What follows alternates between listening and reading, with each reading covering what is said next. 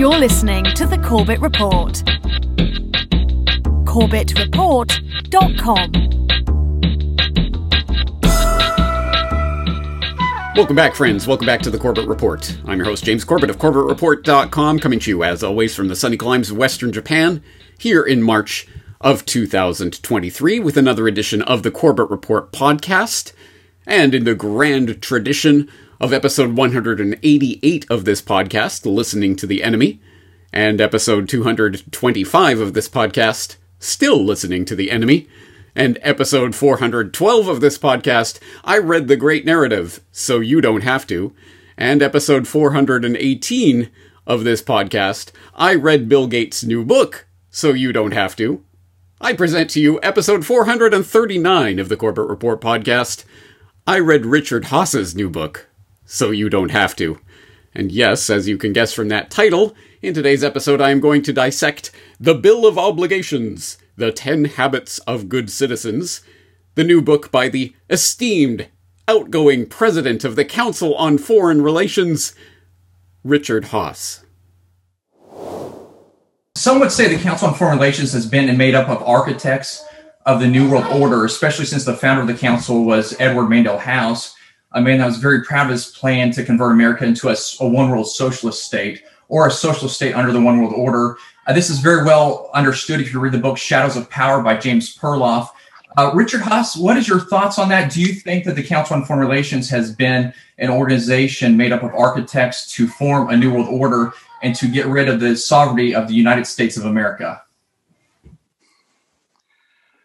Short answer is no. A slightly longer answer is the Council on Foreign Relations.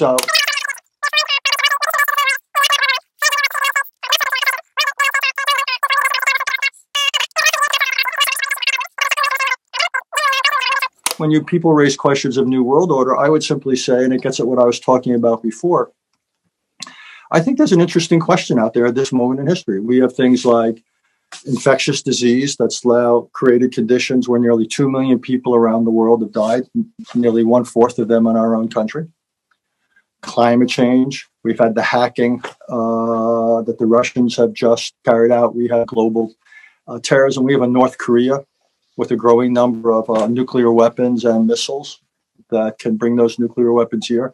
So the question I have is, how do we manage these threats in the world? And we can't manage them by ourselves. So to me, one of the challenges to the United States is, how do we collaborate, coordinate with others, principally our partners and allies in Europe and Asia, but potentially elsewhere, to deal with these global challenges that don't respect borders? That's a fact of life. And the question is, can we develop new arrangements that are better able to contend with these challenges that don't respect borders, including things like viruses, be they computer viruses or physical viruses? So I would think that's very much in our interest. Now, we have the sovereign right to participate in those efforts or to reject those efforts. That's totally up to us. But I think on balance, we would be better served, depending on the details of the efforts, to participate them. But that is what foreign policy is all about. It's to make those choices. Yeah, that Richard Haass. And as you might be able to guess from the title of his new book, The Bill of Obligations, The 10 Habits of Good Citizens, his new book is all about Richard Haass, esteemed outgoing president of the CFR, here to tell you that those founding father guys and the whole Bill of Rights and all that dusty, musty old document parchment stuff, yeah, that's all right. But what we really need is Richard Haass to come along and tell us what you, fellow Americans, need to do for your country. So the Bill of Obligations obviously plays off the Bill of Rights, and you have strong things to say about why a rights-based system is not sufficient. Tell us about that. Look, rights are obviously fundamental to the American experiment. The Bill of Rights, Francis, which you just mentioned, was pivotal to getting the Constitution accepted. Several states conditioned their willingness to ratify the proposed Constitution on the acceptance of a Bill of Rights that limited the power of the federal government. My view is that as important as rights are, they're not enough. And don't get me wrong, I still believe that rights remain, to borrow from Abraham Lincoln, our unfinished work. But even if somehow we were able to finish that work and put the realities in line with the principles of the Declaration of Independence, say, it still wouldn't be enough. Rights inevitably come into conflict. Think about it. A woman's right to choose and the rights of the unborn, someone's right to bear arms under the Second Amendment versus public safety, someone's right not to get immunized or wear a mask versus someone's right to health. So what do? Do we have gridlock? Worse yet, do we descend into violence? So my view, again, is that while rights are essential, they're only one side of the democracy coin. The other side of the democracy coin is obligations, what you and I owe to one another, and what both of us owe to this country of ours. Well, I think you see where this is going, and it's one of those things that may sound reasonable enough if stripped of all the context and the fact that this is the president of the CFR speaking on behalf of the globalist class. Maybe in order to lead happy and productive lives and to flourish in community together, we need something more than just the list of rights. Maybe we need things that, this is what we should be doing with our lives. Okay, all right, now let's listen to Richard Haass tell us about this, right? Anyway, again, stripped of all the connotation and baggage and everything on top of it, okay, maybe sounds reasonable, but I just wonder if there may be some devil hiding in these details. Well, let's find out, shall we? And if all of this puts you in mind of, JFK, ask not what your country can do for you, but what you can do for your country. Well, actually, the specific reference here is not JFK, but FDR. That's right, in the conclusion to this book, Richard Haass cites Franklin Delano Roosevelt, then presidential nominee, in his 1932 speech at the Commonwealth Club in San Francisco, where he said that government is a relation of give and take, a contract.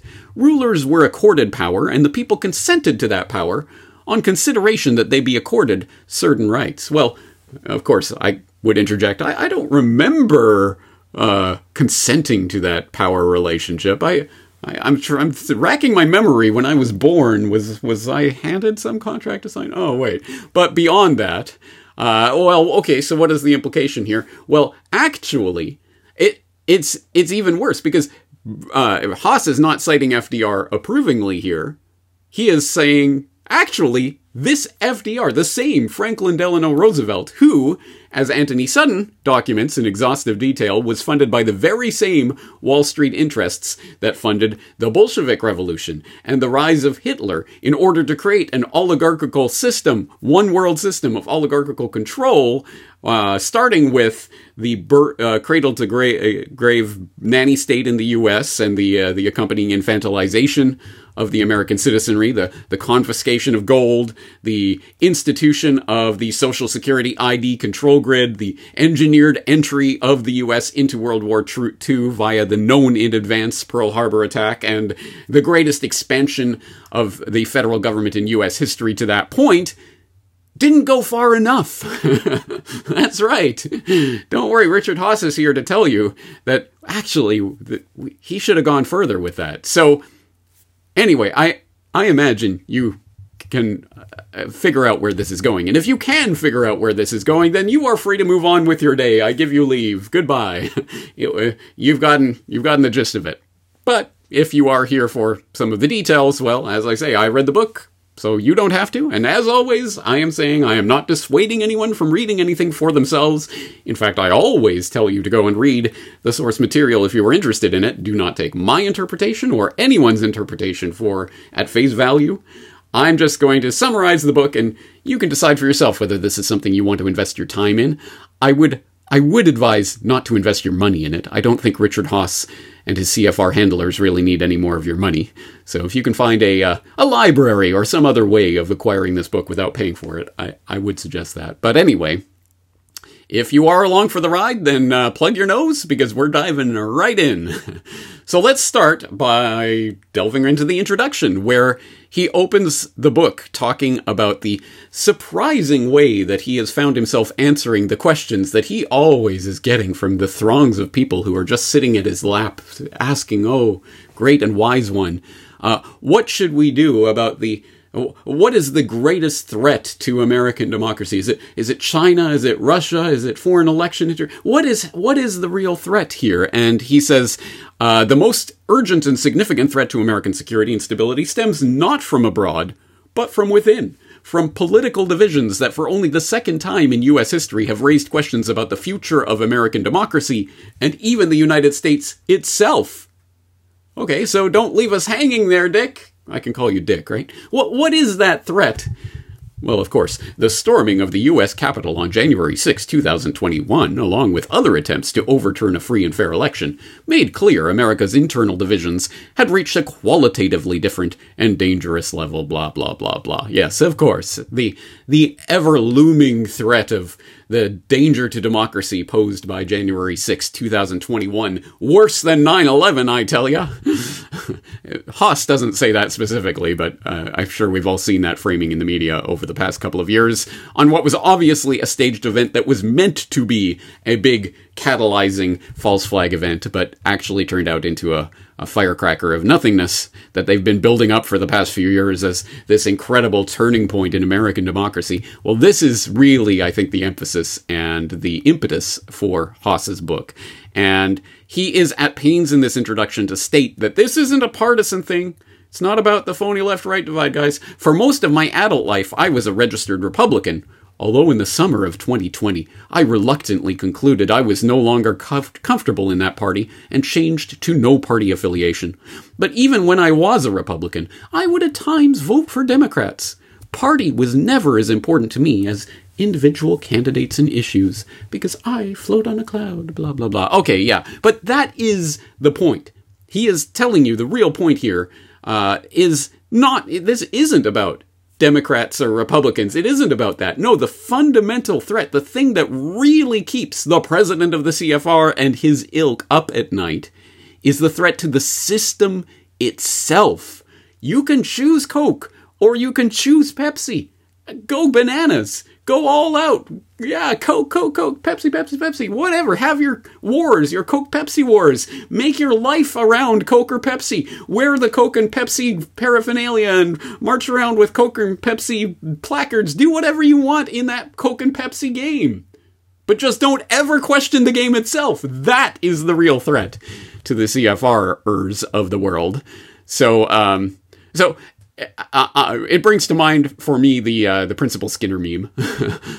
Maybe I'm to blame for the state that we find ourselves in. Maybe it's the super class in the CFR and people that I associate with that have brought us to this point of such partisan rancor and division in the country. No, it's the concept of citizenship itself that's wrong. It's not me. So he goes on to say, in short, what led to this book is not my political preferences. I'm motivated by what keeps me up at night. Our democracy is imperiled, and its demise would be an incalculable loss to this country's citizens and to the world. My belief is that it can be saved only if Americans across the political spectrum come to accept that citizenship itself involves more than asserting or the government's protecting what they understand to be their rights. I've come around to the view that our very concept of citizenship needs to be revised, or better yet, expanded, if American democracy is to survive. So don't leave us hanging, Dick. What's the answer? Beyond rights, obligations are the other cornerstone of a successful democracy. Obligations between individual citizens, as well as between citizens and their own government. Without a culture of obligation coexisting alongside a commitment to rights, American democracy could well come undone. We need nothing less than a bill of obligations to guide how we teach, understand, and conduct our politics. Well, the first thing I would note is the Bill of Obligations is that isn't a good way to sell this idea, right? The Bill of Rights, it sounds like something you can get behind on some theoretical level, but the Bill of Obligations, yes, obligate us, government. It's just, as a marketing tool, it just seems like it's already a false start. But anyway, who am I to give him ideas, right? So anyway, you get the idea. That's the frame for the book, and that's the introduction. And as I say, I think you know where this is going, but let's get into it. So, obligation 1. He's got this list of 10 obligations that new reformed American citizens will have to pledge themselves to, right? Well, obligation 1, be informed.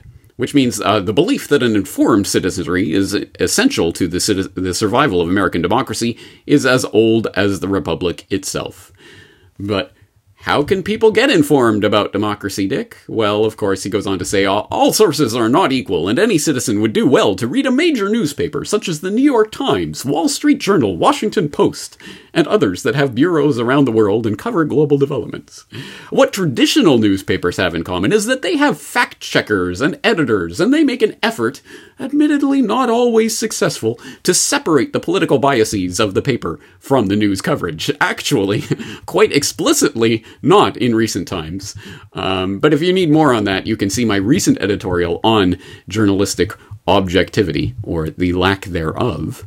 But anyway, I digress. Of course. And of course, so what he's saying is, trust the establishment dinosaur media, because they've guided you wrong once or twice, but generally speaking, they've got fact-checkers and editors, and they separate their political biases from the news, don't you know? So what is the real threat to democracy? The threat of rule by the people, right? It's people coming together to talk to each other. That's the real threat here.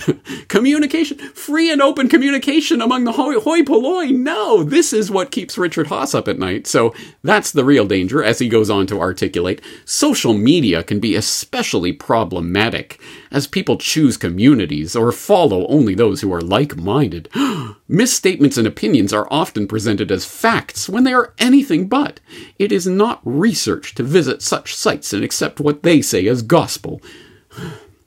Given all of this, how do we know when a fact is a fact? It is essential to differentiate among facts, misstatements, opinions, predictions, and recommendations. And so he goes on to detail and define all of those, starting with facts. Facts are assertions that can be demonstrated to be so, measured and proven and proved. Really? Okay, so tell us, Dick, what are these facts that can be measured and demonstrated and proved? Well, for example, take climate change. That the temperature of the atmosphere has increased 1.1 degrees centigrade, approximately 2 degrees Fahrenheit, since the onset of the industrial age is a fact.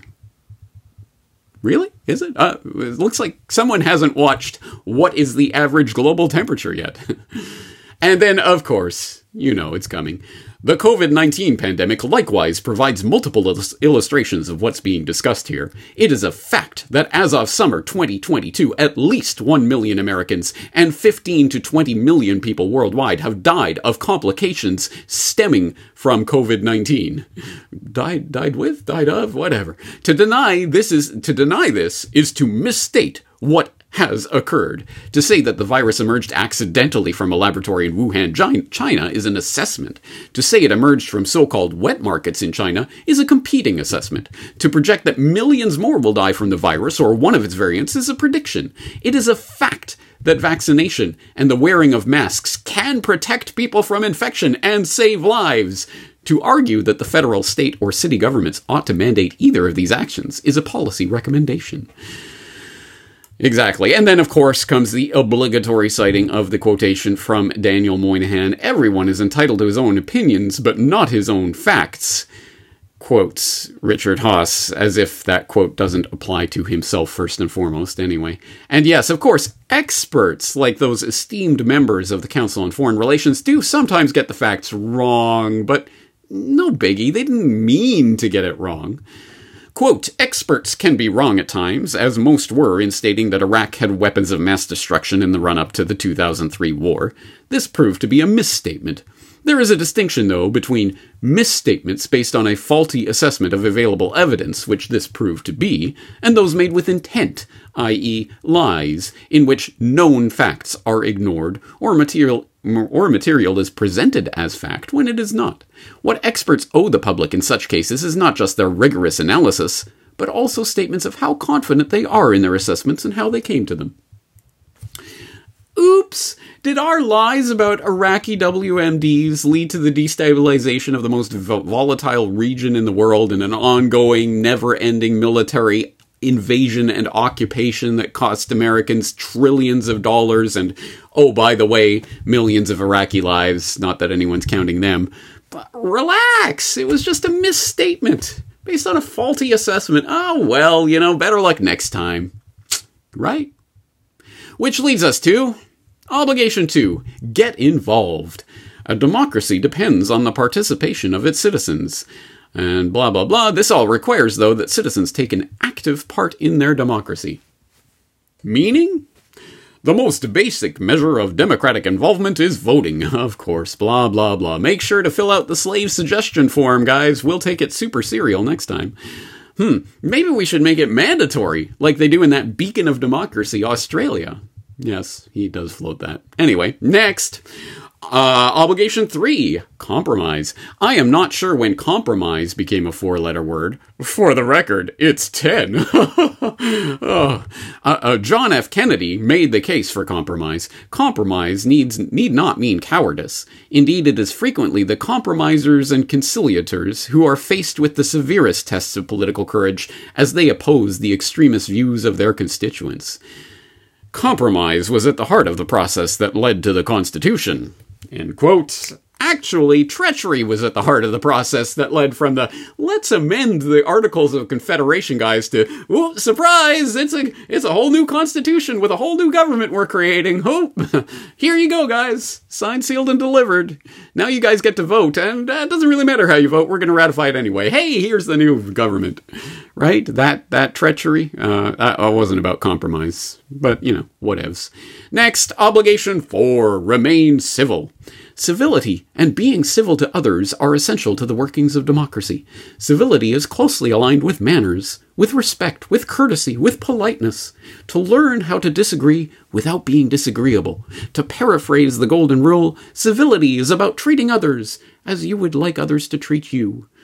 Translation, please be kind to your esteemed CFR oligarch overlords as they're trying to herd you into the cattle pen in order to cull you out of the human population. It's all for your own good. They're there. Just be civil about it. Don't raise your voice.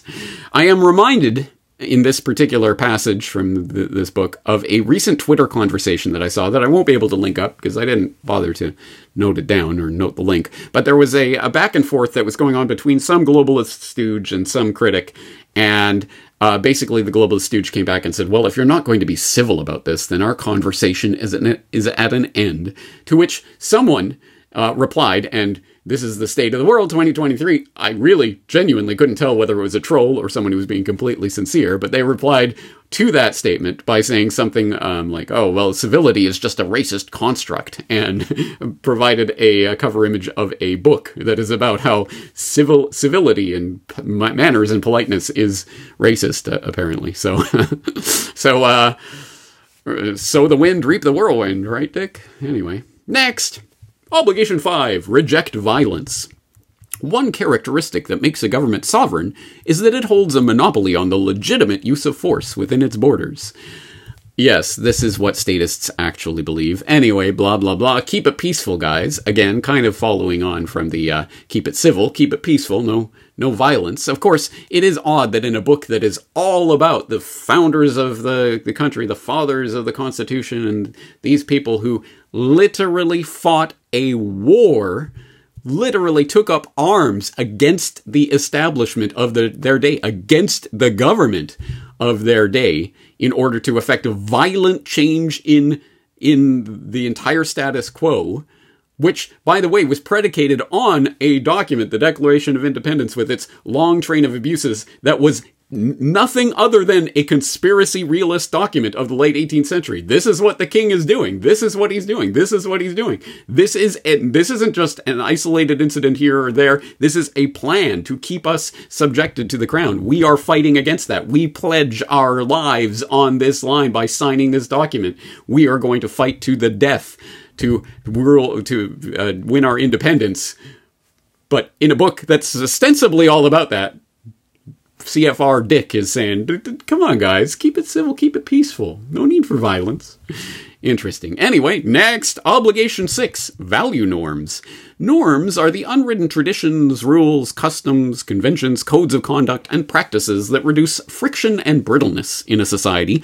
Words like cushion, and lubricant come to mind. I bet they do, Dick. Laws provide the scaffolding of a society, but norms are what fill it in and make it livable. The furniture within the building, so to speak. The argument here is that the observance of the law, and to be more precise, the letter of the law, is necessary but insufficient for this or any democracy to endure, much less thrive. Observance of norms is required as well. All right, you know what? Kidding aside, sounds reasonable, right? Again, stripped of all the context, it does sound reasonable. Yes, of course, you can have any sort of rules and structure and system, but without the norms, the unwritten part of this code, without people who are at least willing to try to work together and work through issues, etc., how can you have an actual flourishing society? Okay, fair enough. I think, again, stripped of all the context, that's more or less correct. So how could he possibly screw this one up? Oh, wait. Perhaps the most basic norm of American democracy is the tradition of accepting election results. Blah, blah, blah, fraud, be it stuffing ballot boxes, not counting votes, or allowing ineligible voters to vote, is extremely rare in the United States and does not exist on a scale that affects outcomes. Asterisk, citation needed. The result is that the tradition has grown up of accepting election results, except in the small percentage of instances in which the vote is so close that a recount is required by law or warranted. There is nothing in the Constitution about concession speeches or congratulatory phone calls from the defeated candidate to the victor. There's no requirement that an outgoing president ride up Pennsylvania Avenue with his successor and attend his or her swearing in. But with few exceptions, this is just what has taken place. This is the norm. No such thing as vote fraud. Can't affect anything, guys. These aren't the droids you're looking for. Don't look over here, and don't ever even question the fundamentals of the voting machines and other things that have been proven in court of law to be rigged from the start. No, come on, guys. Conspiracy. Whew, boy. And it gets even better, because later on in this treatise about values and norms, he goes on to say legitimate journalists, as opposed to political activists masquerading as journalists, ought to be treated with respect.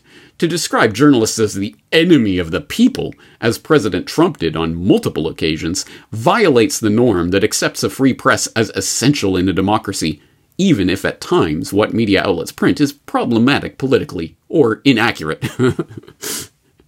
Oh, well, when you put it that way, Dick, then I immediately retract episode 430 of this podcast. The media are the terrorists, and everything it states and or implies. Next, obligation 7, promote the common good, i.e., we all live in a context. In a society, which is like the classic horrible high school essay opening, right?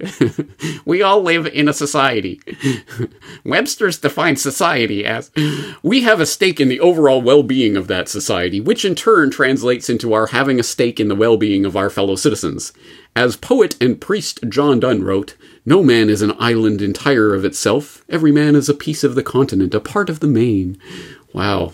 I half expect Richard Haas to start breaking out in song here. Oh, boy. Anyway, you know where this is going, don't you? Oh, yeah. This is the whole meat and potatoes of the book. This is what it is about. So you know exactly how he's going to structure this argument. First, it's about, take smoking. In principle, we should all have the right to smoke if we want to, despite the overwhelming evidence that smoking can kill the smoker. But blah, blah, blah. But yes, secondhand smoking can affect other people. And seatbelts. I mean, everyone should have the right to do what they want. But if you don't wear a seatbelt and blah, blah, blah, you can. And before you know it, bada bing, bada boom, we arrive right at the doorstep of... These and related arguments have come to the fore recently with the COVID-19 pandemic and resulting mask and vaccine mandates. Many Americans reject these mandates as an unacceptable infringement on their freedom to choose, in some cases giving up their jobs or access to schools or sporting events as a consequence. This is not the first time government requirements for vaccination have been met with resistance. At the beginning of the previous century, the disease in question was smallpox. the Cambridge, Massachusetts Board of Health issued an ordinance requiring that everyone get vaccinated or face a fine. Henning Jacobson, a local minister, refused, saying he and his son had suffered bad reactions to previous vaccinations and wanted no part of this one. What is more, he refused to pay the $5 fine. The case went all the way to the Supreme Court, which ruled that the liberty secured by the Constitution of the United States does not import an absolute right in each person to be at all times and in all circumstances wholly freed from restraint.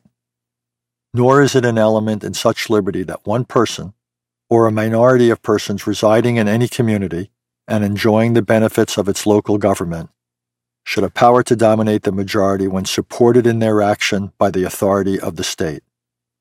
It is within the police power of a state to enact a compulsory vaccination law, and it is for the legislature, and not for the courts, to determine in the first instance whether vaccination is or is not the best mode for the prevention of smallpox and the protection of the public health. Justice John Marshall Harlan's reasoning is worth presenting. There is, of course, a sphere within which the individual may assert the supremacy of his own will, and rightfully dispute the authority of any human government, especially of any free government existing under a written constitution.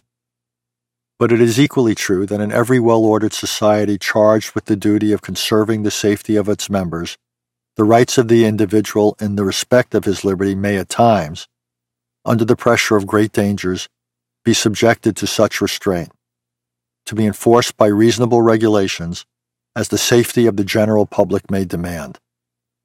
Mill would both understand and agree. Okay, I'm sorry for subjecting you to Richard Haas's boring, dry monotone there, but hey, at least he didn't get TV's Wesley Crusher to narrate his audiobook like Bill Gates did, huh? Shut up, Wesley. Anyway, the government can mandate what you do with your body for the good of society. Now, where have I heard this before? Oh, that's right. Episode 382 of the Corbett Report podcast, Your Body, Their Choice. Oh, and what other illustrious Supreme Court decision was handed down directly on the back of this Jacobson v. Massachusetts verdict? It's right on the tip of my tongue. Oh, that's right, Buck v. Bell. But start back in the 1920s with Carrie Buck. So she's a young woman who is growing up in Charlottesville, Virginia, being raised by a single mother. Back then, there was a belief that it was better often to take poor children away from their parents and put them in middle-class homes. So she was put in a foster family that treated her very badly. She wasn't allowed to call the parents mother and father. She did a lot of housekeeping for them and was rented out to the neighbors. And then one summer, she was raped by the nephew of her foster mother. She becomes pregnant out of wedlock, and rather than help her with this pregnancy, they decide to get her declared epileptic and feeble-minded, though she was neither, and she shipped off to the colony for epileptics and feeble-minded outside of Lynchburg, Virginia. And what happened to her there? So she gets there at just the wrong time. Virginia has just passed a eugenic sterilization law, and they want to test it in the courts. So they seize on Carrie Buck as the perfect plaintiff in this lawsuit. So they decide to make her the first person in Virginia who will be eugenically sterilized, and suddenly she's in the middle of a case that's headed to the U.S. Supreme Court.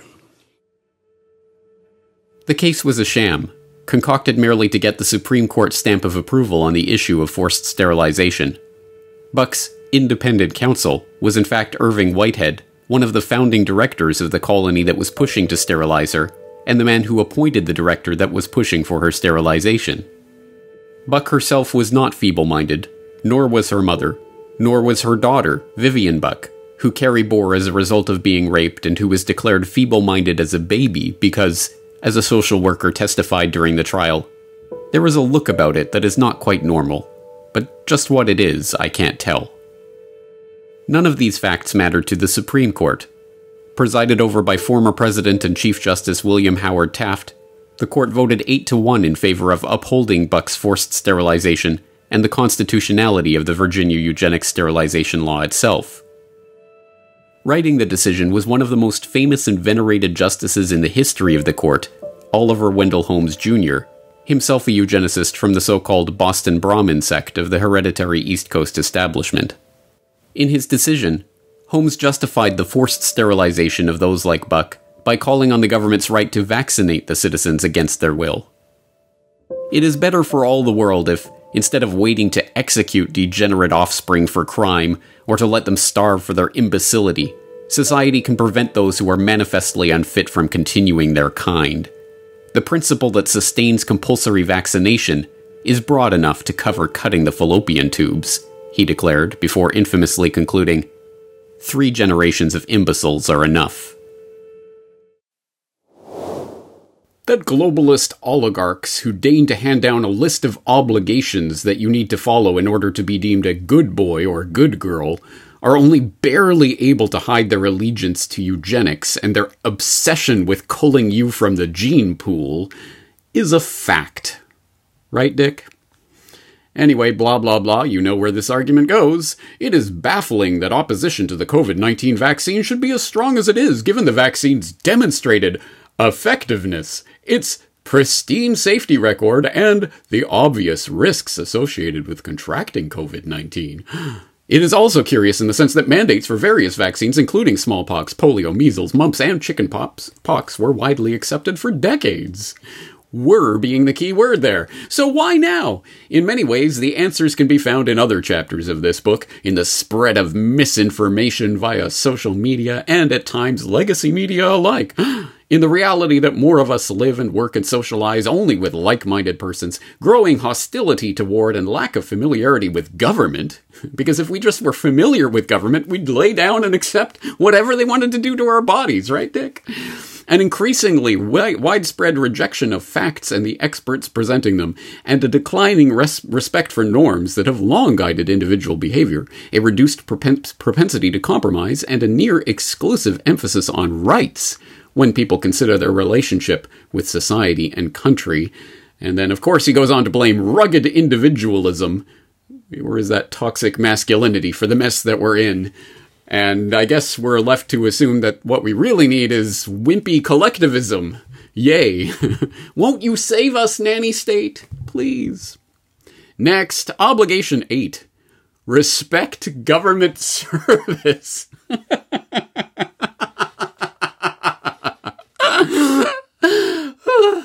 Next, obligation 9. Support the teaching of civics. Wow. What a bold, brave new proposal. That'll set things straight, I am sure. Next, obligation 10. Put country first. Which, interestingly, he explicitly intends as a sort of analog to the 10th Amendment of the Bill of Rights. The 10th Amendment of the Constitution, the final amendment of the Bill of Rights, is something of a catch-all. The powers not delegated to the United States by the Constitution, nor prohibited by it to the states, are reserved to the states respectively, or to the people. Yay, amen, right? So he's a supporter of Michael Bolden and the 10th Amendment Center and the work they're doing, right? Oh, maybe not. It follows on the 9 previous amendments, which are for the most part specific in the rights they're protecting. The 10th implies that there are additional rights the federal government cannot take away from the states and the people, even though they may not be specified. So, I say this because the 9 previous obligations put forward in this book, be informed, get involved, stay open to compromise, remain civil, reject violence, value norms, promote the common good, respect government service, and support the teaching of civics, lead to a 10th that provides guidance for all other behaviors not already specified. I speak of the obligation to put the country and American democracy before party and person. Lay down and die, you vile scum. This is the statist creed right here. Finally, the conclusion of the book follows on, where he asks the hard question that everyone's thinking, right? Before going on, I want to address a path that might appeal to some readers. Why not make the Bill of Obligations amendments to the Constitution, as was done with the Bill of Rights? Right, that's what we're all waiting for. Why not put it in writing that these obligations are legally binding on us? And he's like, oh, well, hang on, guys. These aren't legal requirements. And it might be a lengthy and difficult process to actually amend the Constitution, so don't get too far ahead of yourselves. I know you're all chomping at the bit to be put under literal force of law with these obligations, right? But hold on.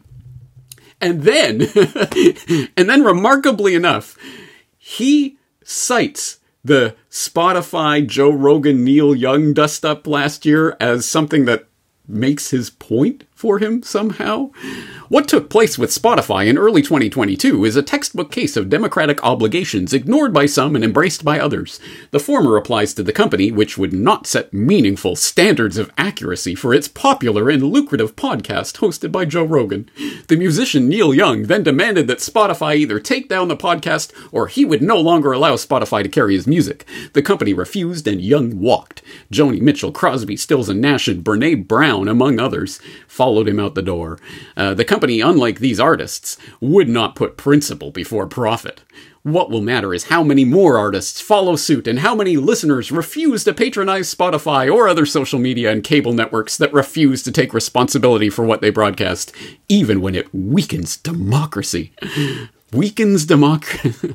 How do people talking about, even if they're wrong about their opinions, how does that weaken democracy, dick? Those who have formal powers, such as those in law enforcement and the military, likewise have a special responsibility to exercise those powers within the law and fairly. The population's willingness to live under and up to the rule of law depends on the rule of law. The law of rule? Depends on the maintenance of social order and the implementation of the law in a manner consistent with its letter and spirit, blah, blah, blah. Actually, though, this passage underlines, if this has whetted your appetite and now you can't wait to dig into this book and you actually do go and acquire a copy of this book somehow and actually read it, you will find that this passage kind of encapsulates the mood of the whole book. This is clearly a disoriented, aging old man yelling at clouds who has no idea what the world looks like in 2023. He's so far into his little filter bubble of his little CFR superclass colleagues that he has no idea. He is so far out of touch reality that he thinks that this, you can well imagine him learning about this Rogan Spotify thing at the exact same time as he's learning that podcasting exists and what it is. And he imagines that this is some new great civil rights movement 2.0 or something, and that the people are finally, they're rallying and standing up against these misinformation spreaders, and they're gonna take down the system by taking their music off of Spotify, as if that wasn't just some part of the music catalog shuffling that Young and others are doing right now as they literally sell out their catalogs. And people are taking a bold stance against the right to hear people speaking freely about matters of importance, and towards the bold new Bill of Obligations that will only allow us to listen to approved propaganda from approved information sources. How did that whole Spotify thing turn out anyway? Who even knows or cares anymore? That was a fart in the wind in the 24/7 news cycle of 2022. That might as well have been 50 years ago. No one even remembers it. It matters to nothing, but it shows just how far out of touch with reality Richard Haass and his colleagues presumably are. And in a way that is comforting, because again, it's not just this passage, although I think that is reflective of the book as a whole. But when you read the book as a whole, you will see that this is a man who is living in a different era. And just as it was a comforting thing back in the mid-2000s when I started the Corbett Report, it was comforting to hear the dinosaur media talking heads consistently poo-pooing that intranet thing. Where do you hear that? On the internet? Not realizing that the comet had struck and they were on their way towards extinction. It is comforting to see this would-be ruler of the world. We can manipulate the global chessboard and do anything we want. We're masters of the universe. And they don't even understand the world that they're living in. In their heads, it's still the 1950s. And teaching people about civics and getting them to read the New York Times every day will make everything 1950s again.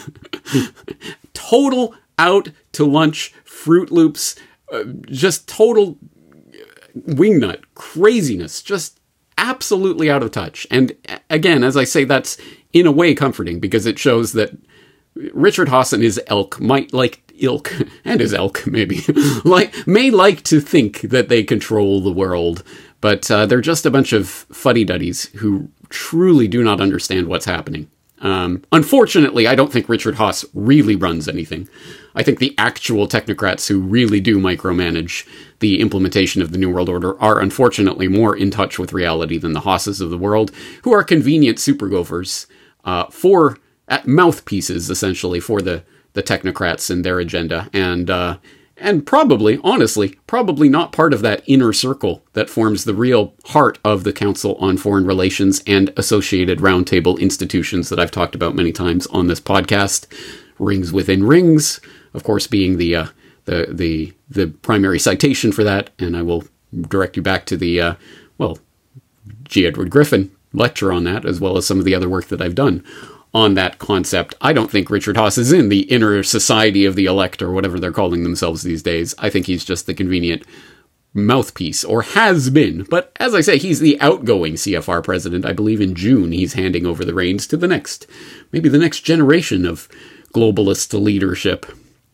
Anyway, so in a way it's good that they're so out of touch and do not understand what's happening and think that writing a book called The Bill of Obligations about things that you should be obligated to do, and you'll all enjoy this, you'll demand it, you'll want it hardwired into the Constitution, right, guys? It's, as I say, it's kind of comforting to know that someone that out of touch is in charge of this, but of course, the dark shadow of that comfort is the fear that these crazies, these out-of-touch lunatics, will destroy the world on their way out the door as they shuffle off this mortal coil.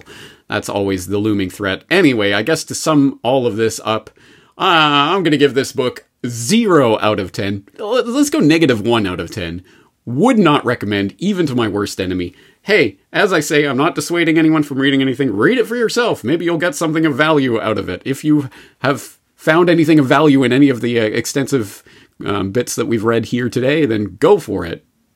Again, don't pay him to read this, but anyway, sure, read it for yourself, but I don't think you're going to get anything out of it, even from the angle of listening to the enemy, finding out the propaganda. Again, I think Haass is so far out of touch that it shows that he is certainly not in the driver's seat of this global transformation agenda that is rolling out right now.